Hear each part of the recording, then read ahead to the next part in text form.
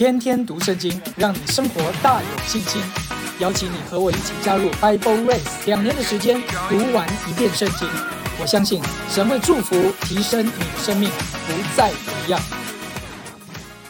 我们一起来读出埃及记第31章和第32章。耶和华晓谕摩西说：看哪，犹大支派中户尔的孙子乌利的儿子比撒列，我已经提他的名召他，我也以我的灵充满了他，使他有智慧，有聪明，有知识，能做各样的工，能想出巧工，用金银铜制造各物，又能刻宝石，可以镶嵌，能雕刻木头，能做各样的工。我分派但支派中亚西撒摩的儿子亚和利亚伯与他同工，凡心里有智慧的，我更使他们有智慧，能做我一切所吩咐的，就是会幕和法柜，并其上的施恩座与会幕中一切的器具，桌子和桌子的器具，金金的灯台和灯台的一切器具，并香坛，凡祭坛和坛的一切器具，并洗濯盆与盆座，金工做的礼服和祭司亚伦并他儿子用以供祭司职分的圣衣，膏油和为圣所用馨香的香料，他们都要照我一切所吩咐的去做。耶和华晓谕摩西说：你要吩咐以色列人说，你们务要守我的安息日，因为这是你我之间世世代代的证据，使你们知道我耶和华是叫你们成为圣的，所以你们要守安息日，以为圣日。凡干犯这日的，必要把他治死；凡在这日做工的，必从民中剪除。6日要做工，但第7日是安息圣日，是向耶和华守为圣的。凡在安息日做工的，必要把他治死。故此，以色列人要世世代代守安息日为永远的约，这是我和以色列人永远的证据。因为6日之内耶和华造天地，第7日并安息舒畅。耶和华在西乃山和摩西说完了话，就把2块法板交给他，是神用指头写的石板。百姓见摩西迟延不下山，就大家聚集到亚伦那里，对他说：起来，为我们做神像，可以在我们前面引路，因为领我们出埃及地的那个摩西，我们不知道他遭了什么事。亚伦对他们说：你们去摘下你们妻子儿女耳上的金环，拿来给我。百姓就都摘下他们耳上的金环，拿来给亚伦。亚伦从他们手里接过来，筑了一座牛犊，用雕刻的器具做成。他们就说：以色列啊，这是领你出埃及地的神。亚伦看见，就在牛犊面前筑坛，且宣告说：明日要向耶和华守节，次日清早，百姓起来献燔祭和平安祭，就坐下吃喝，起来玩耍。耶和华吩咐摩西说：下去吧，因为你的百姓，就是你从埃及地领出来的，已经败坏了，他们快偏离了我所吩咐的道，为自己筑了一座牛犊，向他下拜献祭，说：以色列啊，这就是领你出埃及地的神。耶和华对摩西说：我看着百姓真是应着景象的百姓，你且由着我，我要向他们发烈怒，将他们灭绝，使你的后裔成为大国。摩西便恳求耶和华他的神说：耶和华啊，你为什么向你的百姓发烈怒呢？这百姓是你用大力和大能的手从埃及地领出来的，为什么使埃及人议论说，他领他们出去是要降祸于他们，把他们杀在山中，将他们从地上除灭？求你转意，不发你的烈怒，后悔，不降祸于你的百姓。求你纪念你的仆人亚伯拉罕、以撒、以色列。你曾指着自己起誓说：我必使你们的后裔像天上的星那样多，并且我所应许的这全地必给你们的后裔，他们要永远承受为业。于是耶和华后悔，不把所说的祸降于他的百姓。摩西转身下山，手里拿着2块法板，这板是2面写的，这面那面都有字，是神的工作，字是神写的，刻在板上。约书亚一听见百姓呼喊的声音，就对摩西说：在营里有征战的声音。摩西说：这不是人打胜仗的声音，也不是人打败仗的声音，我所听见的乃是人歌唱的声音。摩西挨近营前，就看见牛犊，又看见人跳舞，便发烈怒，把2块板扔在山下，摔碎了。又将他们所筑的牛犊用火焚烧，磨得粉碎，撒在水面上，叫以色列人喝。摩西对亚伦说：这百姓向你做了什么？你竟使他们陷在大罪里。亚伦说：求我主不要发烈怒，这百姓专于作恶，是你知道的。他们对我说：你为我们做神像，可以在我们前面引路，因为领我们出埃及地的那个摩西，我们不知道他遭了什么事。我对他们说：凡有金环的可以摘下来。他们就给了我，我把金环扔在火中，这牛犊便出来了。摩西见百姓放肆，亚伦纵容他们，使他们在仇敌中间被击刺，就站在营门中说：凡属耶和华的都要到我这里来。于是利未的子孙都到他那里聚集。他对他们说：耶和华以色列的神这样说：你们个人把刀挎在腰间，在营中往来，从这门到那门，个人杀他的弟兄与同伴并邻舍。利未的子孙照摩西的话行了。那一天，百姓中被杀的约有3000。摩西说：今天你们要自洁，归耶和华为圣，个人攻击他的儿子和弟兄，使耶和华赐福于你们。到了第2天，摩西对百姓说：你们犯了大罪，我如今要上耶和华那里去，或者可以为你们赎罪。摩西回到耶和华那里说：这百姓犯了大罪，为自己做了金像，倘或你肯赦免他们的罪，不然求你从你所写的册上涂抹我的名。耶和华对摩西说，谁得罪我，我就从我的册上涂抹谁的名。现在你去领这百姓往我所告诉你的地方去，我的使者必在你前面引路，只是到我追讨的日子，我必追讨他们的罪。耶和华杀百姓的缘故，是因他们同亚伦做了牛犊。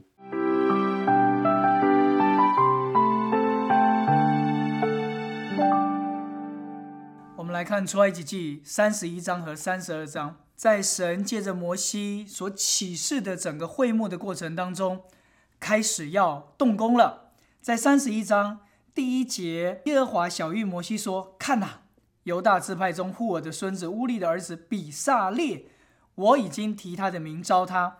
您再看第6节，我分派但支派中亚西沙末的儿子亚和利亚伯与他同工。这2个人的名字都非常特别。比撒列他的名字就叫做在神的遮盖，在神的保护之下。亚和利亚伯的名字就是父亲是我的帐篷，就是我是under在父亲以下的。你就看到这2个人，他们都是活在遮盖下的人。在他们的生命当中，神呼召他们有几件事。在第3节，我要用我的灵充满他们，我要使他有智慧，有聪明，有知识，能做。第4节，能想。而且在第6节，我要更使他们有智慧，能做我一切所吩咐的。亲爱的家人，在今天31章一开始，我们要怎么去有份于神在这时代的工作？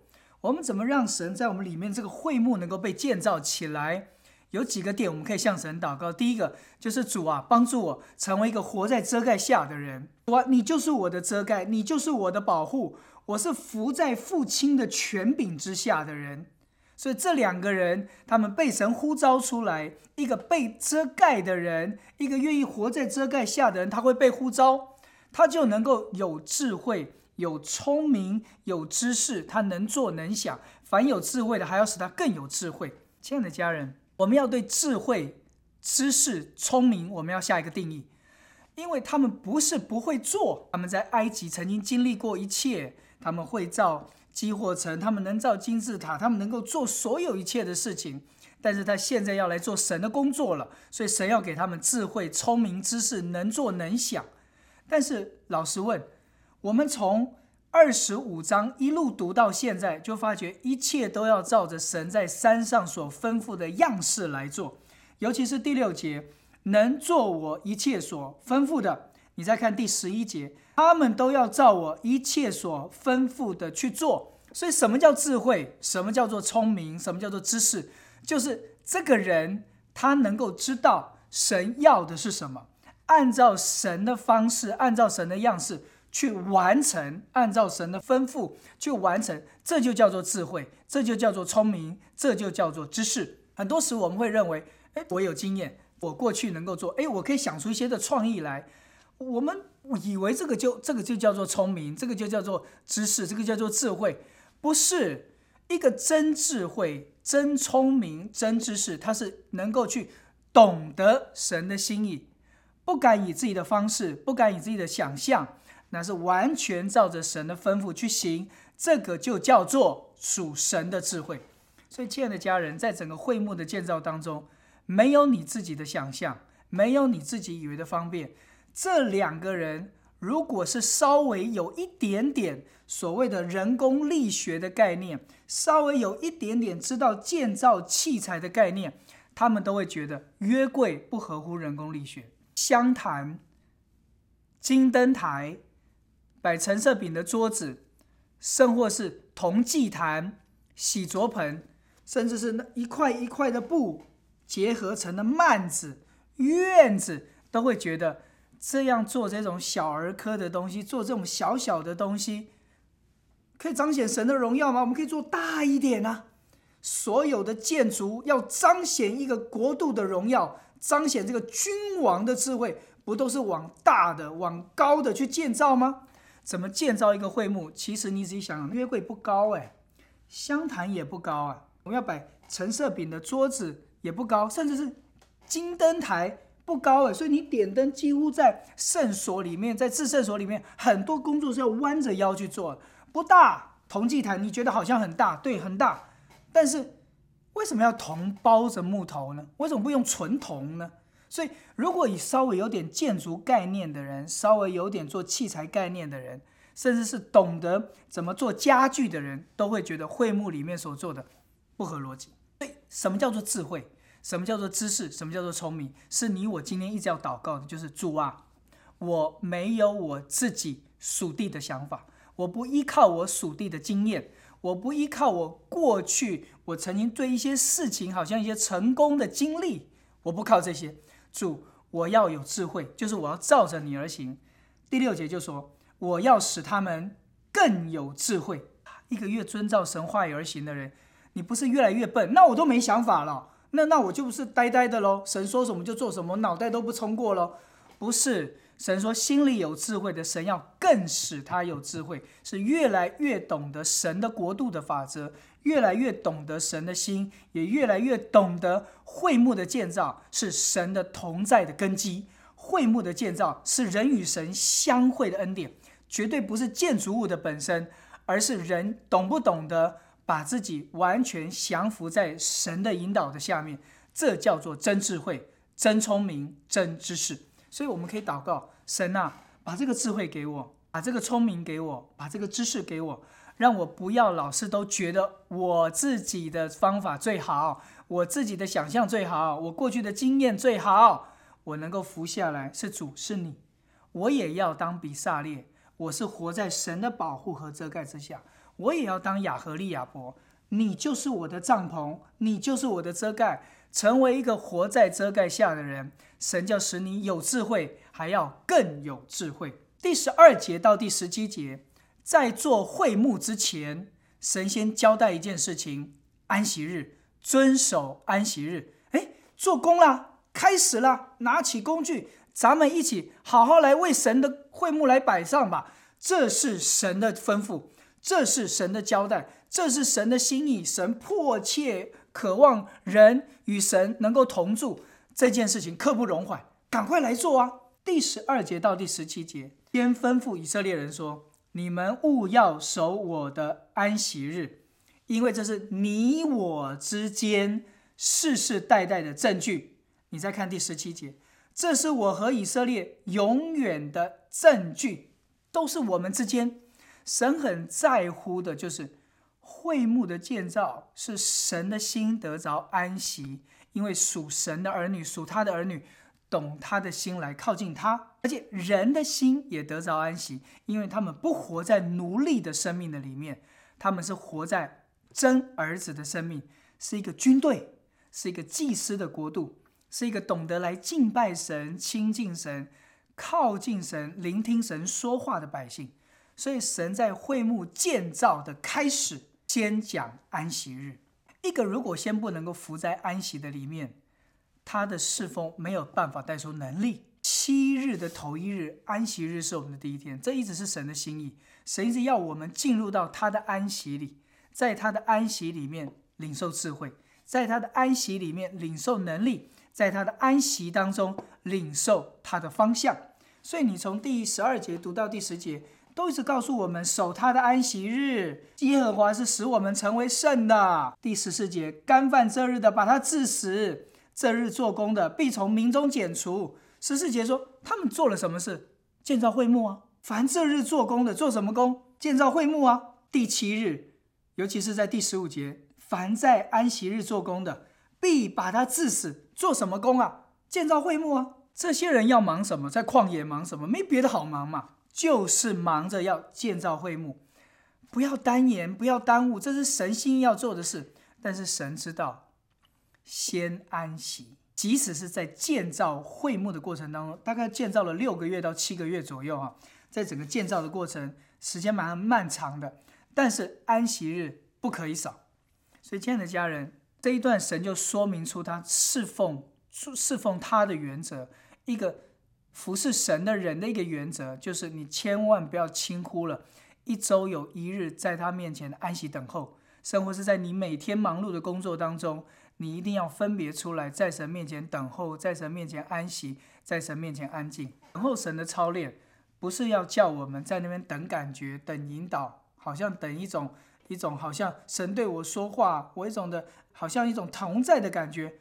如果有的话，感谢赞美主。但等候神最重要的是我的侍奉，我的生活，我的工作，我必须先学会，我先进入到与神同在的安息里。我今天所做的，神就使我有聪明、有智慧、有知识，能够做，能够想，能够完成他一切所吩咐的。智慧哪里来？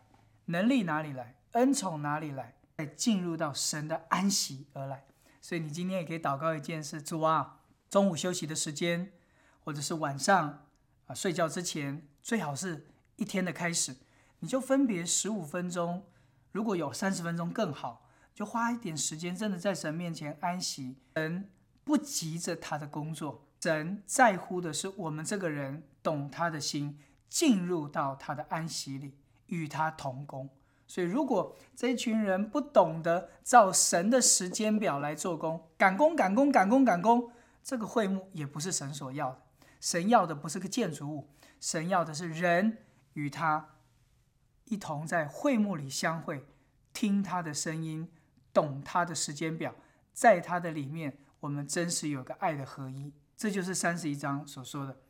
而32章很特别的一件事情发生了，那就是拜金牛犊的事件。从32章到33章、34章，有几段的经文提醒我们不管是在做副手的，我们或者是在做领袖的，我们或者是做一个代祷者的，我们或者是在教导圣经的，或者是为人父母的，你透过32章、33章，你真的可以去看见神在每一段经文里面都流露出来我们生命当中的准则和方向。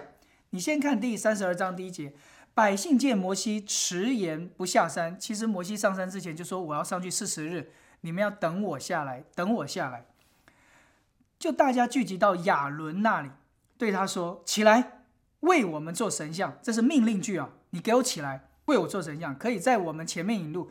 因为领我们出埃及地的那个摩西，这个是一种很轻视的说法，就是领我们出埃及的那个家伙，领我们出埃及的那个谁谁谁，有点这个意思啊。我们不知道他遭了什么事，才40天。百姓在摩西上山之前3次说，凡你所吩咐我们的，凡神所吩咐我们的，我们都能够遵照而行。40天而已，一群人就聚集到亚伦那里，不可能200万人都聚集到亚伦那里。哪些人？很有可能就是当初照着叶特罗所建议的那些的千夫长、百夫长、50夫长、10夫长就来了。他们是领袖的代表嘛，他们是众人的一些的引导嘛，他们就来到亚伦的面前。那个摩西就是那个家伙，谁啊，我们不知道他去哪里了，他遭遇到什么事我们不知道。其实不过也才40天而已。不耐烦，没有耐心，轻视领袖，往往是把我们引导到敌对神，甚或是造金牛犊的试探和危险里面。但家人不要小看32章里面所讲的每一个细节，你要很小心去看待。再来，亚伦是作为副手的，副手的心态很重要。当有一些的事务性我们需要急切的去做决定的时候，尤其是周围的人，一些领袖就叫我们赶快做决定，因为我们不知道领袖在哪里。副手的，有时候你不要被这个时间紧迫所折服，有时候时间的单延，去仰望神。如果亚伦、户尔和那70位长老，他们能够安抚百姓说，摩西说40日就下来，还有几日，我们再等待。亚伦能够勇敢的起来去回应的话，今天金牛犊的事件能够被改写。亚伦这个做副手，亚伦其实比摩西还要更靠近百姓。摩西有离开埃及过，亚伦从来没有离开埃及过啊。他跟这些人非常熟悉，所以整个出埃及记的过程当中，亚伦是个能说话的人，能言善道的人，是代替摩西说话的人。但是一个副手，他并没有俯伏安的在这个领袖的命令和交代的里面，也容易把百姓带向了建造金牛犊的试探跟危险的当中。所以亲爱的家人，如果我们对于一些焦急的事物，我们要去做决定，可能很多时是在领袖不在的时候，我们唯一能做的，有时候除了安抚，有时候我们就说等待，等待真的可以把我们避开很多生命当中得罪神的试探。第2节到第4节，亚伦就说好，来吧，把金环带出来。他们就把金环交给亚伦，他们就带来了，铸了一个牛犊。第4节，用雕刻的器具做成。他们就说，以色列啊，这是领你出埃及地的神。亚伦没有求告神，他就顺从了人意，取悦了大众。所以求主怜悯我们，有时候我们里面有讨好人的心，惧怕人的心，我也很努力的在对付。我里面有时候也会有碍于群众的民意，碍于大家的想法，我就讨好了，我就惧怕了，我就做出了错误的决定，说出了错误的话。所以我在读32章的时候，我就求神厉害的光照我，怜悯我，让我所做的不是金牛犊，让我所做的是神的心意，宁愿是等候，哪怕感觉是过了时间，神都会保守我们不陷入到大罪的里面。以色列啊，这是领你出埃及地的神。牛怎么会是领他们出埃及地的神呢？因为这一群人受到了什么？惧怕，受到了一个没有领袖在的一个不安全感，他们就照着他们过去在埃及的一个印象，埃及是多神论，神是往往是坐在牛的上面而来的，所以他们借着牛犊来呈现，这就是神，这就是神的同在。我们不要摩西，神的同在在这里我们一起来敬拜这个牛犊，就表明神在我们的当中。你看第5节第6节，亚伦做什么？在牛的面前足坛，而且宣告说，明日要向耶和华守节。明日是节期吗？是节期吗？不是节期耶。亚伦听到神说1年守3节，亚伦听进去没有？听到了，但他乱改节期，这是撒旦很厉害的作为。越到末世，撒旦就是改变安息日，改变节期，改变整个聚会，让整个聚会里面仿佛有敬拜，但是是在敬拜金牛犊，感觉是在荣耀神，实际上都是在荣耀自己的私心，荣耀自己的私意。所以亚伦这件事情改变节期，铸造偶像，而且次日清早，百姓起来献燔祭和平安祭，坐下吃喝，起来玩耍。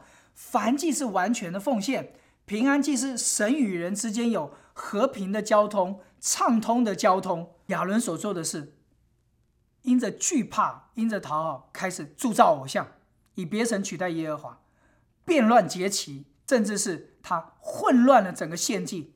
坐下车起来玩耍，玩耍那个字是带有性暗示，很有可能百姓就放肆的在神面前行淫乱。看到没有？一个副手如果没有坚守自己的原则，没有照着领袖所交办的，甚至是我们没有把自己一直活在神的遮盖之下，领袖不在，亚伦你可以求告神啊，亚伦你可以寻求神啊，亚伦你可以在神面前等候啊，亚伦都没有。往往我们要即刻做的决定，马上碍于情面，马上要下的判断，很多时我们都会造出的金牛犊来。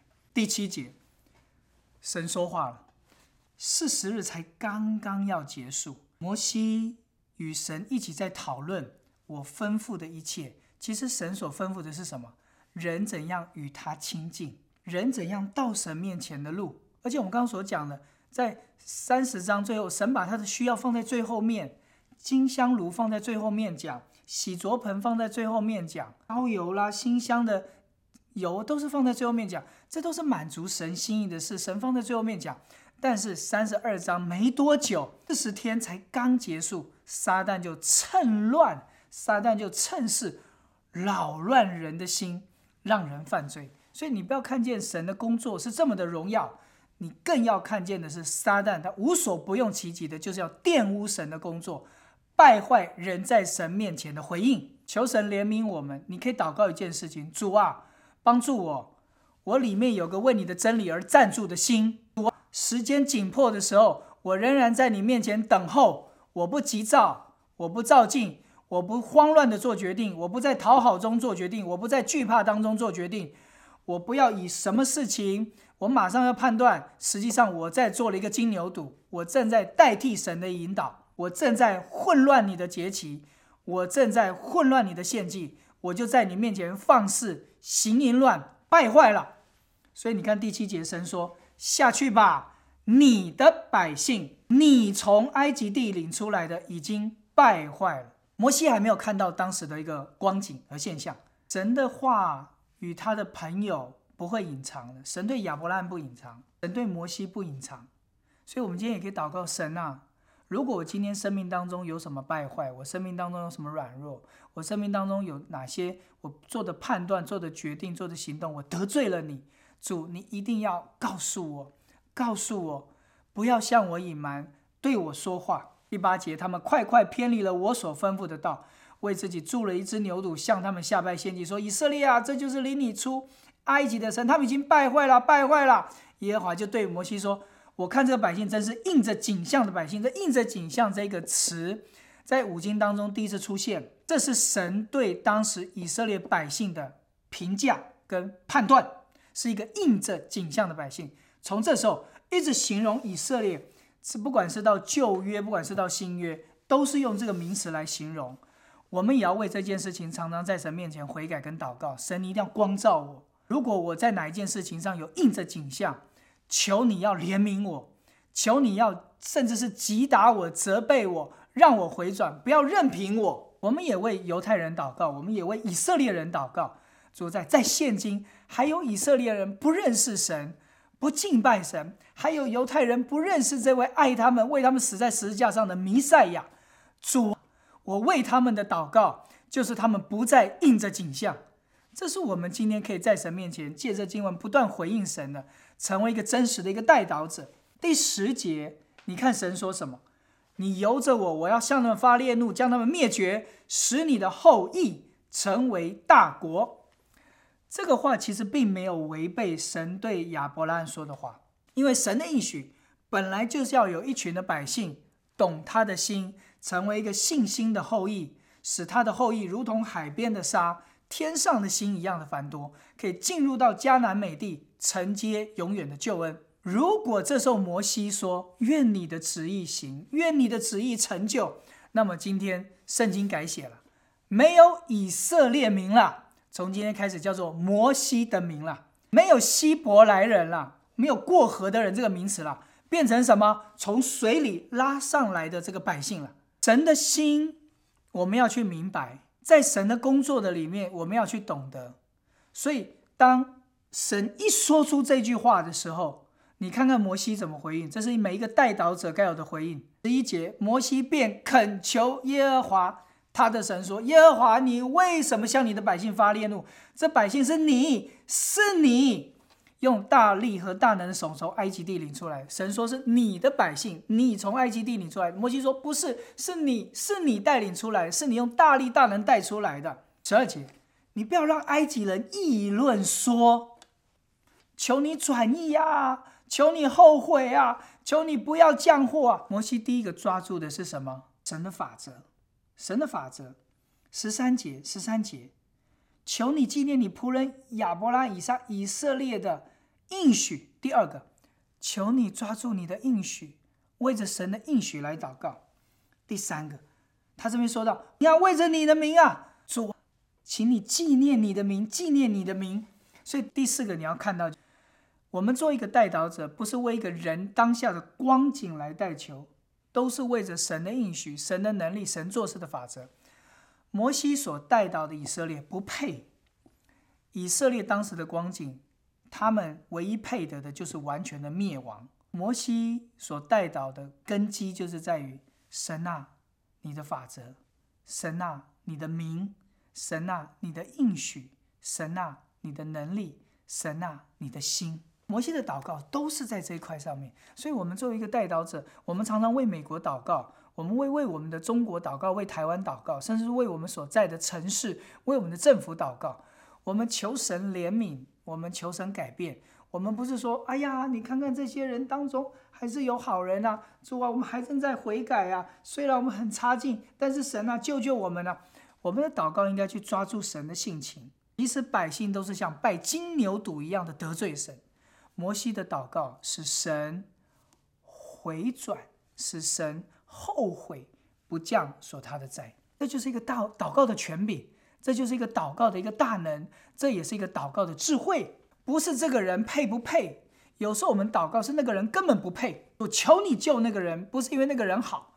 以色列人真的不是因为好被神拣选，而是因为神的好，所以神去拣选以色列人。我们被拣选不是因为我们好，而是因为神的好。所以我们有时候不要去瞧不起这个人，我们轻视这个人，我们厌恶这个人。有时候在教会里面呢，我们轻视那些跌倒的基督徒，我们轻视，我们咒骂那些跌倒的领袖，胜过于我们去轻视那些还未得救的未信者。所以求神怜悯我们，不是因为这个人好，所以神呼召他，把他放在高位，是因为神的好，神的怜悯，把这个人放在高位上，去执行神的大能，是执行神的托付，执行神的使命。即使这个人跌倒了，软弱了，即使像亚伦一样这样的人跌倒了，软弱了，你看摩西在申命记里面说，我为亚伦祷告，这就是摩西啊，是抓住神的心来祷告。所以你看到很多领袖跌倒，你看到一些教会败坏，你看到一些神所使用的事工堕落，你要抓住的是神的心，不是去责备，也不是照着你的心意去轻视。我们祷告就是神啊，你的好，神啊，你的应许，神啊，你的工作，神啊，你的国度，神啊，你的怜悯，我们可以被救赎的，我们可以被改变的。15节到第20节，果然他们就下山了。约书亚说有征战的声音，摩西早就知道，不是打胜战的声音，不是打败仗的声音，我听见是人歌唱的声音。结果19、20节，摩西一靠近营前，看见牛犊，看见人跳舞，发烈怒，把2个板扔在山下摔碎了。哇！摩西啊，你叫神不要发烈怒，结果你自己在发烈怒。摩西这边发烈怒，把板扔在山下摔碎，不是他发大脾气，而是他看见百姓违背了与神所立的约，所以这个约无效，所以他把这个摔掉了。百姓背约了，百姓离弃这个立约的神，百姓离弃了这个以爱呼召他们来靠近他的神。所以这20节又将他们所铸的牛犊用火焚烧，磨得粉碎，撒在水面上，叫以色列人喝。这就是真实的一个悔改。亲爱的家人，众人可以这么有力量，叫亚伦说起来给我们造偶像。那个家伙摩西，我都不知道他怎么样，死了活了我都不知道。哇，你看这个百姓很大的群众啊，可是摩西一下来，他一个人下来，他为什么发这种大脾气？百姓如果发起疯来，百姓如果觉得被人家责备没面子，冲上去把摩西打死了，有什么不可？摩西才一个人，这是群众多少人啊！亲爱的家人，你把这段你仔细再读看看。权柄在于一个人的身上，不是在乎于他讲话多大声，他多有能力。一个领袖之所以有权柄，即使面对所有的会众都在敌对，都在犯罪，只要他抓住跟站在神的真理的里面，他只要一直会去满足神的心，他的权柄是可以以一敌百，而且还不止敌百，当时是以一抵挡整个全以色列将近200万人。权柄是这样来的，讨好、惧怕、顺应民意，不会让一个领袖有权柄。今天在教会当中有许多不合乎神心意的一些的做法，很多的长老甚至很多的执事，为了要在投票的过程当中，或者在教会这个治理的当中占有一个位置，拥有一个权柄，笼络百姓，笼络弟兄姊妹。你的权柄不是顺应民意而来，你的权柄是为神的权益而站住，你我就会有权柄。当我们顺着神，当我们在乎神的约，当我们在乎神的话，当我们在乎神的圣洁的时候，权柄自然会在我们的身上，这就是神同在的证明。所以为什么摩西可以这么勇敢，打碎牛犊，用火焚烧，磨得粉碎，撒在水面，叫整个以色列人喝？他哪来的能力？他哪来的权柄？你发这么大的烈怒，我们为什么要去听你？当一个人在发脾气、歇斯底里的时候，你会听他讲话吗？他讲的话你会照着去做吗？何况我们这么多人，摩西你才一个人，为什么百姓可以降服？为什么百姓会惧怕？为什么百姓会照着去做？因为有神的权柄在摩西的身上。为什么摩西会有权柄？他才一个人，还离开我们，离开40天在山上，原因是他按照神的心意而行，他抓住神的原则。所以我们要来祷告一件事，如果你是教会的领袖，如果你是在教会服侍的人，如果你是一个小家长，你是一个属灵父母，不要去问为什么我讲的话都没有人听，我在跟人家联络都没有人在乎我的意见，我人微言轻，我只是一个做事的人，我只是一个小家长，我只是一个小传道，我只是一个小的辅导，我讲的话没有人看重，人微言轻，只有牧师讲的话大家才听，主任牧师讲的话大家才听。你不要有这种心态，你要问我自己，我有没有一直去遵照神的话语而行？我照着神的话语，我勇敢的去讲，照着话语我勇敢的去要求，照着神的话语的圣洁，神的心意，我寻求神，我知道这是对的，我要坚持，我要勇敢，甚至我不惜站在的人前，我要表达，权柄就来了，能力就来了，神的恩宠，神的大能就来了。不要再讲自己人微言轻了，要问自己，我有没有与神同行？我看重神的心意。21节，你看摩西怎么责备亚伦，这百姓向你做了什么？你竟使他们陷在大罪。22节到24节，亚伦就把罪推到以色列人的身上。摩西是说，主啊，不要看百姓的罪，他为百姓代求。百姓犯罪的时候，摩西说，主啊，怜悯这个百姓。亚伦被指责都是他们的错。人如果没有踏上这个为人代求的一个使命，一个领袖如果没有去踏上去为人肩负这个责任，做神和人中间的中保，为人的代祷，我们永远没有办法成为一个神所呼召的领袖。那是百姓的问题，那是百姓的问题，那是百姓的问题。